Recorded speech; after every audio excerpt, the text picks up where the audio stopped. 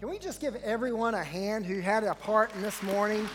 We're really giving the Lord a hand for using them. We're so thankful for just our kids and our worship band and just everyone that's been involved this morning. There's a huge production group that's back there that's been doing an incredible job this week putting this all together. And we just want to say thank you to all of them. And I just want to welcome you. I know it's already been done, but I want to welcome you to our first Christmas gathering of 2020. What a year, right? I mean, good night. We have had quite the year. And for some of us, I know, you've had your Christmas tree up now for like a month, right? I mean, there's somebody in this room, I'm not going to give you a prize or an award, but you've had your Christmas tree up way earlier than normal. And I think the reason why, for a lot of us, is nothing feels more hopeful and nothing feels more peaceful than that whole Christmas scene. And you know what Christmas scene I'm talking about. You can kind of imagine this scene with me. Like it doesn't even have to be Christmas Eve or Christmas Day. It can be like Sunday afternoon, right? The Christmas scene that we're all thinking of, right? Where you're sitting in your house and the snow starts to fall, you know? I mean, the high's 54 today, but just put that out of your mind. Just think of that snow falling. You got a fire going, and if it's gas logs, great. If it's maybe you're a real man or a real woman, and you've got actual wood burning in your house, right? And you hear the crackling and all of that, and you got the Christmas tree on, and the lights are dim, so all you see is the glow from the Christmas tree, and Spotify or iTunes is playing the sounds of Christmas. And that's all happening. You got some cookies in the oven baking. You got some apple cider on the stovetop with just the perfect amount of cinnamon and nutmeg. And your kids are quietly playing in the other room, affirming one another, loving each other, having deep, meaningful conversation about how much they care for one another. You got your comfy Christmas sweater on, your comfy Christmas quilt, watching your cheesy Christmas Hallmark movie. And under the tree are all the nicely wrapped packages, right? You have paper actually wrapped with a bow and an actual name tag on the gift so you remember who gets it. No gift bags this year.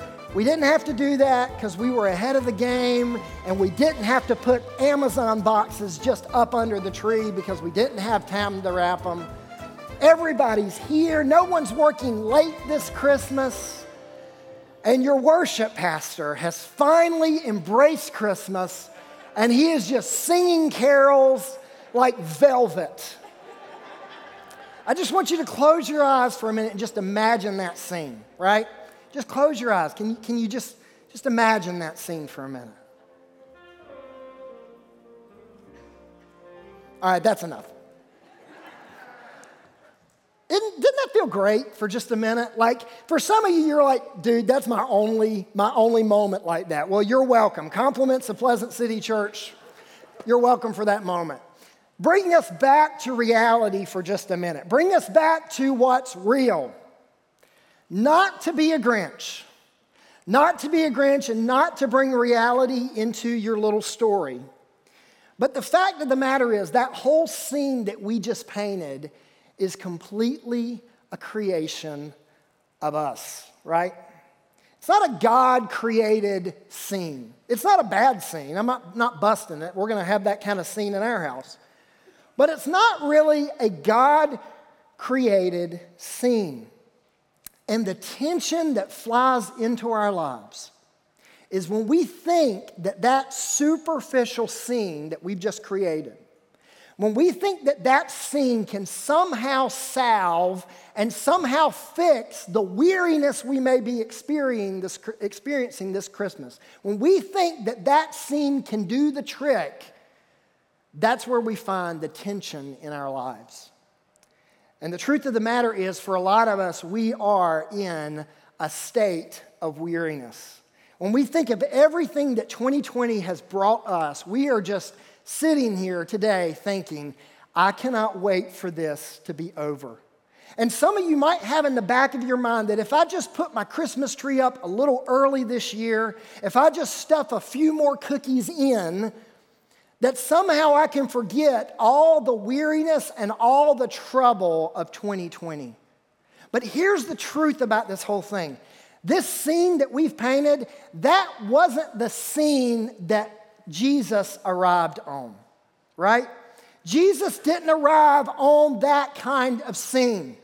Wesley Green and Kenny G weren't playing in the manger Mary's Push Mix, all right? Try to get that image out of your head. But anyway, that's not the scene you have. In fact, we've had some incredible men in our church and some families in our church that just kind of put this scene together, and they did an incredible job. But here's the truth about this, and this is really just a scene for us to kind of picture. It's an art form that we can just look at and think about the story of Christmas. But here's the truth. This scene is very sanitized, right? In fact, if you walk up closely, some of the wood in this scene was hand-picked cedar. And it smells really good when you get up close. In fact, I might take some of this back to my house after we're done and throw it in the closet. I mean, it's that good a smell. But we all know the truth, right? It probably didn't smell like this in the manger, right? It smelled not like this. The scene was not sanitary. The scene was not clean. And there was no sugar cookie and there was no cinnamon cider in the manger. That's not the scene that Jesus shows up in. In fact, when Jesus shows up, he doesn't show up to a world poised in celebration. Instead, Jesus shows up in the rusted and the ruined. He shows up in the dirty and the devastated, and he shows up in the worn out, worn down, and weary. And here's the cool thing about all of that. That should give us hope this morning. That should give us hope this morning because Jesus didn't show up in a superficial scene. He showed up in a very real scene. And deep down in our hearts, I think we know that no matter what our Christmas scene looks like, no matter how sanitary it is, no matter how clean it is, no matter how pretty it is, deep down we know that's not going to fix the weariness that we may be experiencing this year. The only thing that can fix that is a Savior that came into a world that was weary. A Savior that came into the rusted and ruined, into the dirty and the devastated, and into the worn down, worn out, and weary. And if he can do that, if he did that, and we know he did 2,000 years ago, he can do that this Christmas for you. And so I want to invite you to turn in your Bibles to Matthew chapter 1. Matthew chapter 1. And I already know, I can see the panic on some of your faces. You pulled the handout this morning and you're thinking, man, there are like 3 points on this thing. Where are all my blanks? And some of you might be thinking, hey, this might be a short sermon. I can assure you it's not, all right? But here's the thing. I know for some of you, you love the blanks, and I like the blanks. And I gave you some room there to write some things down if you want to. But here's the thing I don't think we need this Christmas. A lot of us have grown up in church for a long time. And if you haven't, that's great. I'm glad you're here this morning. But a lot of us have kind of grown up, and even here in the Bible Belt, even if you didn't grow up in church, you know a lot about the Christmas story. And I feel like the last thing that we need this Christmas is just another fact to check off in our brain about what Christmas was about. I really don't want us focusing on facts this Christmas. I don't want you worried about the blank on the handout. I want us to kind of look into our own hearts and say this: is there a blank in my heart this Christmas? Maybe you're a believer in this room, and maybe you're feeling that. You're feeling that something's missing. With everything that's happened, something's missing. Or maybe you're in this room, and you just kind of were invited by a friend, or you just wanted to show up and see what this was all about. And maybe there is a huge hole in the middle of your heart this Christmas. God's desire is that he can come in and invade your superficial and bring you new life. And so Matthew chapter 1, you have the story of how Jesus comes into the world. And we're going to be looking at different parts of this story over the next 3 weeks. But look at what it says, what Matthew says about the coming of Jesus. Look at verse 18. Now the birth of Jesus Christ took place in this way. When his mother Mary had been betrothed to Joseph, before they came together, she was found to be with child from the Holy Spirit. And her husband Joseph, being a just man and unwilling to put her to shame, resolved to divorce her or break off the engagement quietly. So you can kind of get the scene in your head, right? Joseph, I'm pregnant, but I'm still a virgin. And, try that story on your neighbors or your friends. That doesn't really fly very well. And it didn't, at the time, fly with Joseph. But Joseph cares about Mary, and so he thinks, I'm going to just do this quietly. I'm not going to make a spectacle of all of this. I'm just going to do this quietly. And look at what it says in verse 20. But as he considered these things, behold, an angel of the Lord appeared to him in a dream, saying, Joseph, son of David, do not fear to take Mary as your wife, for that which is conceived in her is from the Holy Spirit. She will bear a son, and you shall call his name Jesus, for he will save his people from their sins. When we start the Christmas journey as a kid, it's really all about one thing. What can I get for Christmas, right? That's where it starts on the Christmas journey for almost every person in this room. When you were a kid, that was kind of the thought process. Whether you came from a wealthy family or a poor family, typically that's the thought process. What can I get for Christmas? In fact, kids, if you really set them down and say, hey, what's Christmas about? Most of them, they might not say it like this, but they're going to say something like this. Christmas is all about the presents. Christmas is all about the presents. And you think about it, kids are fired up this time of year. You remember what it was like being a kid. You get your lists together of what you want, and you hand that off to mom, or you go to Uptown Shelby and sit on Santa's lap. This year, you're not sitting on his lap. You're just waving at him and kind of throwing your letter at him. But you do that, right? You get your list, you give it to Santa, and you think to yourself, okay, this is either the guy, or he at least knows the guy that's going to get me what I need or what I want. And then what do we do as kids? We wait with eager anticipation until Christmas morning or Christmas night for some of you. And then Christmas morning comes and you get the thing you wanted. And here's the truth. We remember those Christmases. In fact, if I asked you in here right now, what was your favorite Christmas story, your favorite Christmas moment as a child? What was the best thing you ever got? Each one of you could probably come up with what that thing is. I brought the thing for me this morning. This right here, as a 7-year-old, was the thing to get. It's the Nintendo Entertainment System. This is an original one. And I remember Christmas morning running down the hall and this sitting there waiting on me. Super Mario Brothers, rescuing the princess. And it didn't just stop there. It also came with this thing right here. Y'all know what I'm talking about, right? Hunting in the comfort of your own home. And this was well beyond its years, right? You would click the little thing at the screen and ducks would just start to fall. And here's the thing. You all can probably sit there and remember what your favorite Christmas looked like. We remember that because at that age in our lives, Christmas was all about what we get. It was all about the presents. But here's the truth about that. And we know this as adults, and one day our kids are going to figure this out. That statement is completely superficial and completely temporal. And the reason for that is not long after Christmas Day, what happens to the toy? It goes away. It gets sold. This isn't even mine. I had to borrow this from a friend in our church.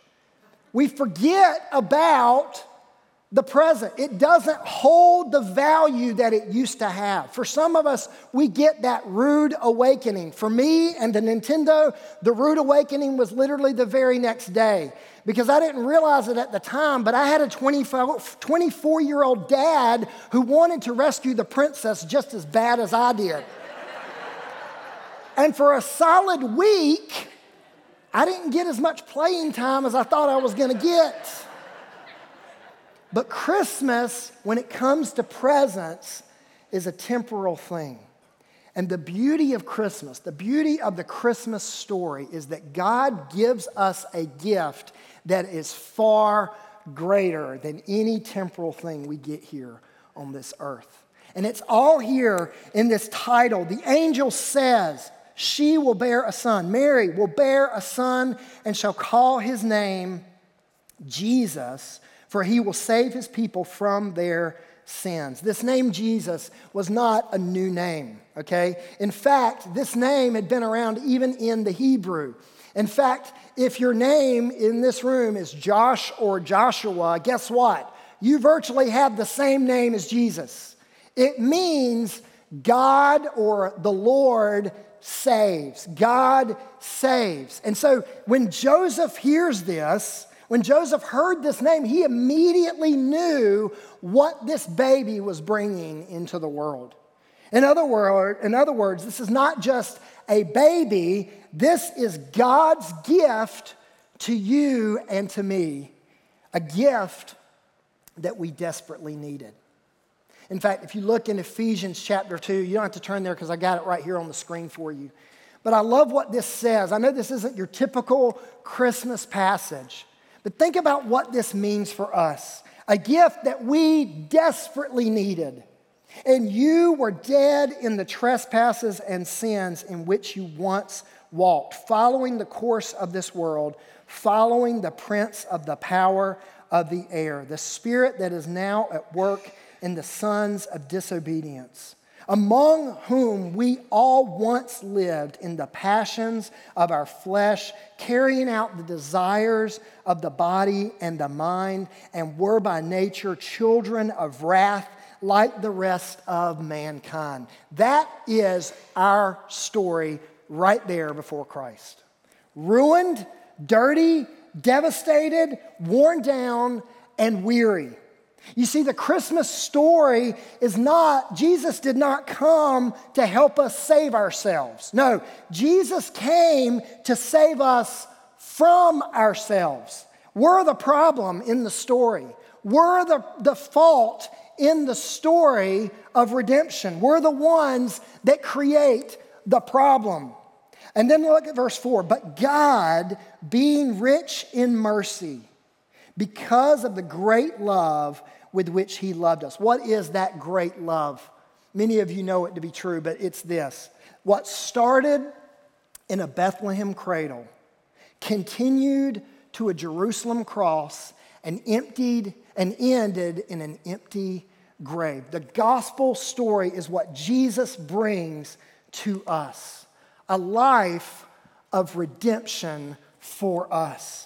That even, verse 5, that even when we were dead in our trespasses, he made us alive together with Christ. By grace you have been saved, and raised us up with him and seated us with him in the heavenly places in Christ Jesus, so that in the coming ages he might show the immeasurable riches of his grace in kindness towards us in Christ Jesus. For by grace you have been saved through faith, and this is not your own doing. Look at what it says. It is the gift of God. Christmas brings about this supernatural and permanent present that God deposits into our life, salvation. And salvation is more, it's not just a transaction on the registers of heaven. No, it is a new creation in the heart of a man or a woman. It's an adoption into a loving Father's arms. Not a result of works, verse 9, so that no one may boast. For we are his workmanship, created in Christ Jesus for good works, which God prepared beforehand that we should walk in them. Jesus not only did a work for us, he does a work in us. And here's the truth. If you are a follower of Christ, the gift of Christmas, the greatest gift of Christmas, and I know I might sound like a broken record, and you've probably heard this 100 times, but man, we've got to remember this. We've got to focus on this Christmas. The gift of Christmas is that you have been saved from the guilt of sin. You are being saved from the problems of sin, and when Christ returns, you will be saved from the punishment of sin. This is the gift that Jesus has given us. A life free of guilt and shame. A life walking victoriously out of the sin that so easily besets us. We're able to have authority and the Holy Spirit power running in us where we're not victim to that sin that devastates our life. We're being saved by that. And one day we're ultimately going to be saved from the penalty of sin, the punishment of sin, death here on earth, but also spiritual death. And you know what's crazy? Somehow we get this so well when it comes to gifts that we give our kids, right? We understand what the gift is. We give it freely. We don't expect anything in return. And kids take it and don't expect to give anything in return a lot of times. And we understand that so well, but when it comes to the gospel, so many times we think, if I could just do this and this and this and this, then I can somehow earn this favor with God. And he's saying, no, this is a gift from me, a free gift that I give you. And when Joseph heard all of this, when Joseph is told this by the angel, just in the name Jesus, just in the name that means God saves, the gift of Christmas is all wrapped up in that. You know, when you think about it, in some ways, maybe the kids have it right. That maybe Christmas isn't all about the presents, but maybe it's about at least one present, right? The gift of salvation. But as we grow, as we get older, and most of you in this room are definitely not kids, but as we grow and get older, Christmas no longer becomes as much about what we can get as much as it becomes who we can spend Christmas with. Christmas goes from it's all about the presents and kind of becomes, as adults, Christmas is all about the presents, right?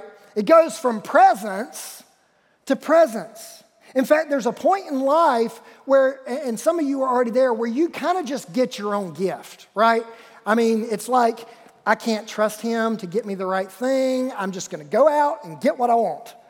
And then Christmas comes, it's like, hey, honey, look what you got me, right? We've kind of been there. We kind of moved past this idea of what am I going to get to who am I going to spend Christmas with. If you're an older parent in the room, you understand this perfectly. Because for you, the best Christmas is not what am I going to get. It's not a gift. The best Christmas for you, a lot of you, is all your kids being at home this Christmas, right? It's spending Christmas with your family, spending Christmas with the people that you love and you care about.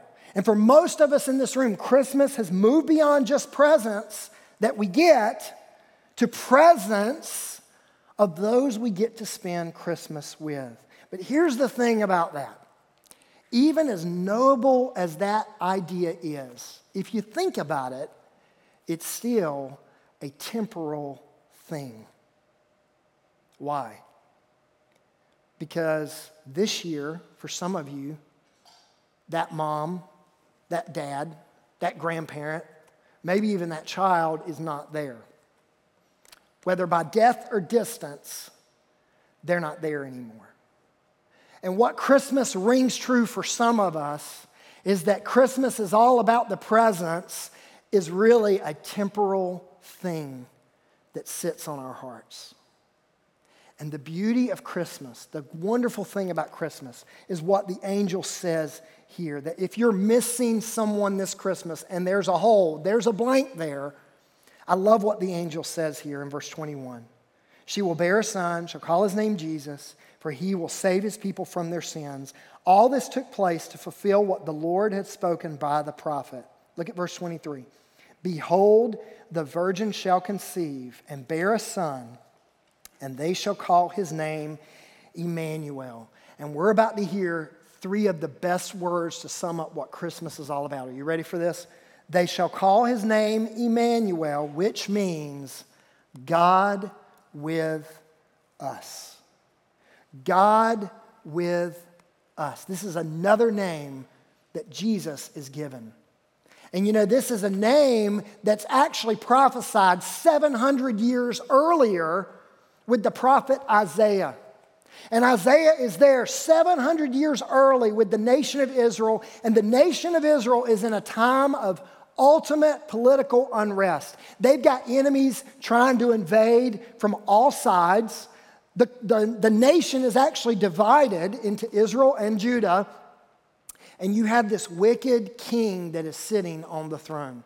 This king is so bad. His name is Ahaz. This king is so gruesome and bad that he literally takes his firstborn son and burns him alive on the altar of a false god named Molech.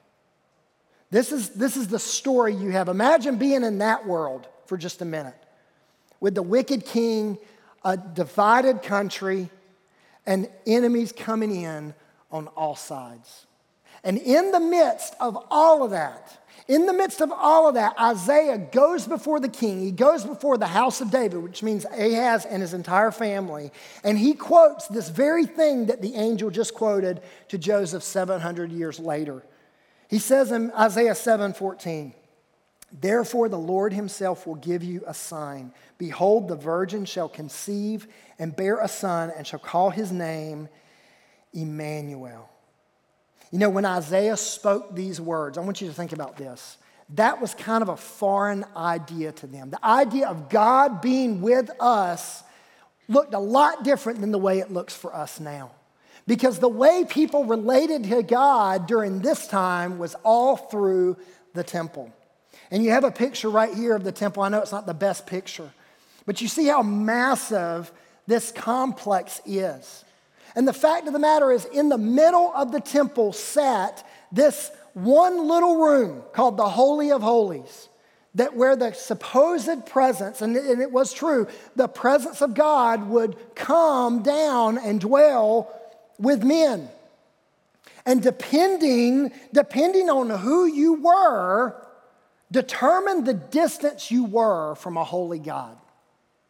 Depending on who you were, determined the distance between you and the holy God. So if you look at the layout here, look at the first thing you see here, the next picture. This is kind of the temple layout. And basically how close you could get to the Holy of Holies depended on who you were. So if you're a Gentile in this room, which basically means anyone who is not a Jew, this is how far you got. You're all in the yellow there. That's most of us in this room. That's how far we would get back in Isaiah's day.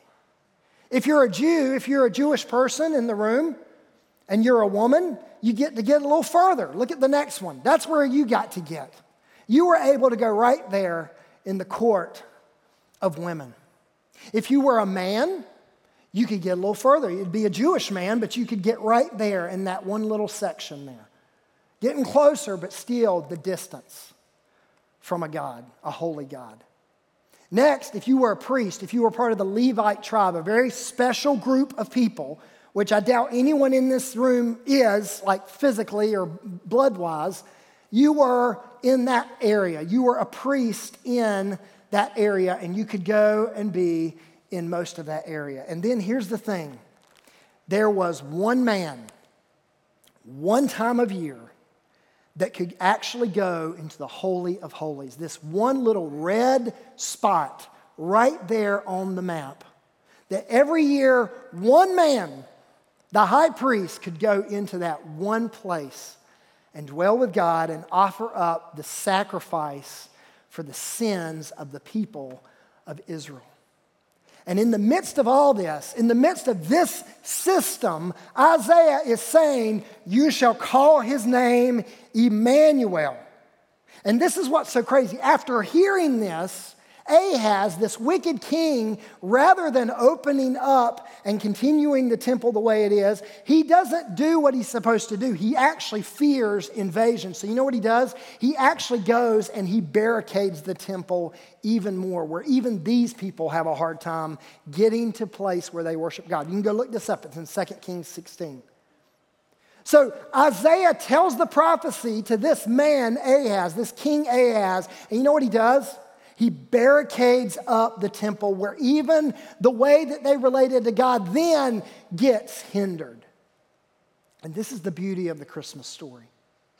That when this prophecy is given 700 years later, the exact opposite is about to happen. A new king is coming. And this king is not barricading up the temple to prevent people from getting into the Holy of Holies. Instead, the Holy of Holies, the God, the creator of all, is stepping out of the Holy of Holies. He is coming to us. He is no longer going to be in a temple built by men. Instead, he is going to come and indwell men, that they are now going to be the temple. In the perfect moment in time, Jesus steps into the silence. He steps into the darkness. He steps into our busyness and our weariness, and he doesn't leave us. I love this because Matthew 1 starts with Emmanuel, God with us. And Matthew 28, Jesus, listen to the very last words Jesus says in the gospel. The same book. And behold, I am with you always to the end of the age.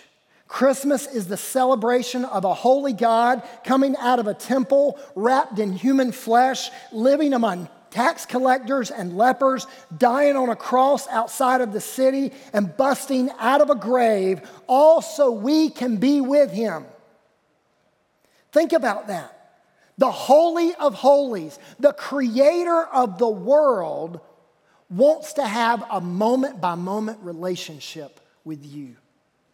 That is what it means to dwell with us. That for every believer in this room, the guarantee of Christmas is that you will never be alone. You will never be alone. God with us, God accompanying us, God near us, God among us, God including us, God beside us, God in the middle of our weddings, in the middle of our birthdays and promotions, God in the graduations, and every great thing we will ever experience, God's there. But God's not also just there or only there. God's also in the middle of our quarantines. He's in the middle of getting fired. He's in the middle of our miscarriage. He's in the middle of chemo treatments. God's in the middle of burying our parents. He's in the middle of our kids walking out. He's in the middle of bankruptcy, and God is in the middle of that divorce.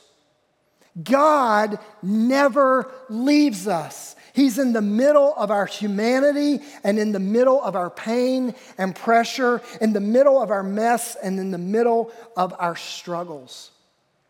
God is with us in the heights of our joy and in the depths of our sorrow. And this is what Christmas is really about.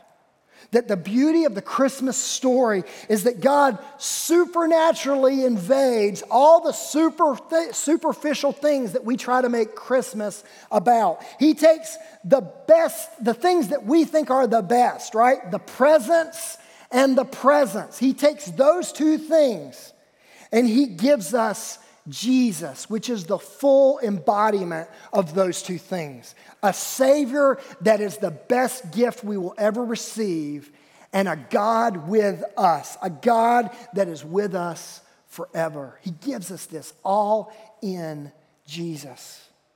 Christmas is not about a superficial scene that comes and goes every December. Christmas is about a supernatural Savior that never leaves. And here's the thing, guys. I know it's kind of a heavy start to this series, but I'm here to tell you this morning that no matter what decoration you've put up, no matter what you've got going on in your world, no matter what Christmas play you get to go to, or no matter what present your kids are going to get, all of that's good and fun and great. But this morning, we need to be reminded that Christmas is ultimately about an ultimate and satisfying and permanent gift of salvation, and an ultimate and satisfying person, God, who came and dwelled with us. And if you're feeling the blues of 2020, God wants to invade your heart this morning, no matter what's going on in your life, and say to you, hey, I'm with you. I'm here with you, and I'm bringing with me the best gift you could ever receive, an eternity forever with me. So if you would, go ahead and bow your heads and close your eyes. As we wrap up this morning, I just want to ask. We're not going to have an invitation. It's kind of hard to do that with everything going on with COVID right now. But I'm just inviting you in your own heart to really just ask the question this morning. Is there a blank? Is there a blank that's not filled in your life right now? Maybe you're a believer in this room, and maybe for whatever reason, 2020 has just rocked you in a negative and terrible way. And you're just trying to recover. You're just trying to put some nice things into your world to try to make you forget about all the troubles that are going on. And Jesus is kindly coming in this morning with Matthew 1. The angel said, his name will be Jesus. He will save men. And his name will be Emmanuel. He is with us. And maybe this morning, for you as a believer, you just need that reminder to start Christmas right here and now, recognizing why Jesus has come for you, and recognizing a reason why we can rejoice in our weariness. But maybe you're in this room this morning, and maybe this whole relationship with Jesus thing is kind of a new thought process for you. Maybe you thought that salvation is this idea of just showing up to church and kind of hanging out. And if I go to church, maybe that'll get me where I need to be with God and have peace with God and all of that great stuff. And church is awesome. I love church. It's one of my favorite things about the Christian life, one of them. But I'm just going to tell you that's not it. This morning, the blank in your heart is much worse than just a little temporal thing that's bothering you. The blank in your heart is that you have an eternal wrong. You are that Ephesians 2 passage, that part where it talks about the rusted and the ruined, the worn down and the weary, the dirty and the devastated. And really, if you were honest, that's your life. That's where you're at right now. And this morning, Christmas has come for you. He's come for you to give you salvation and to give you new life with a God that will never leave you or forsake you. And so this morning, in that quiet moment, maybe you don't know what that's all about. Maybe you don't know the story of Jesus and his love for you. I want to invite you, before you leave this place today, come find me. There's pastors near the front. Come talk to a pastor today and start your Christmas off making the greatest decision you will ever make in your life by following Jesus today. Wherever you're at, let me pray for you. Heavenly Father, we just thank you, God, that you are God with us. You are Emmanuel. You didn't come to barricade yourself away from us. You, being a holy God and having every right to separate yourself from us, decided to come and wrap yourself in human flesh and live among us and die for us and raise again, also that we can have a moment-by-moment relationship with you. Heavenly Father, I pray that we can just hold to that this morning, that we can recognize that truth And Lord, that Christmas would not be about all just the superficial things of Christmas, but God, that we can focus in on the true meaning of what you want to tell us this Christmas. God, help us to find rest in you. Help us to find peace in you. Help us to realize that all of these temporal troubles that we're going through, even when they feel enormous and big, God, that you are with us and we are not alone. Heavenly Father, we thank you for this morning. I pray, God, that wherever we find ourselves, God, that you would speak to our hearts, not even just now, but in the week to come.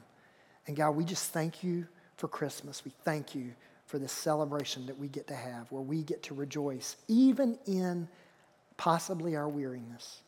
Lord, we love you. In Jesus' name, amen.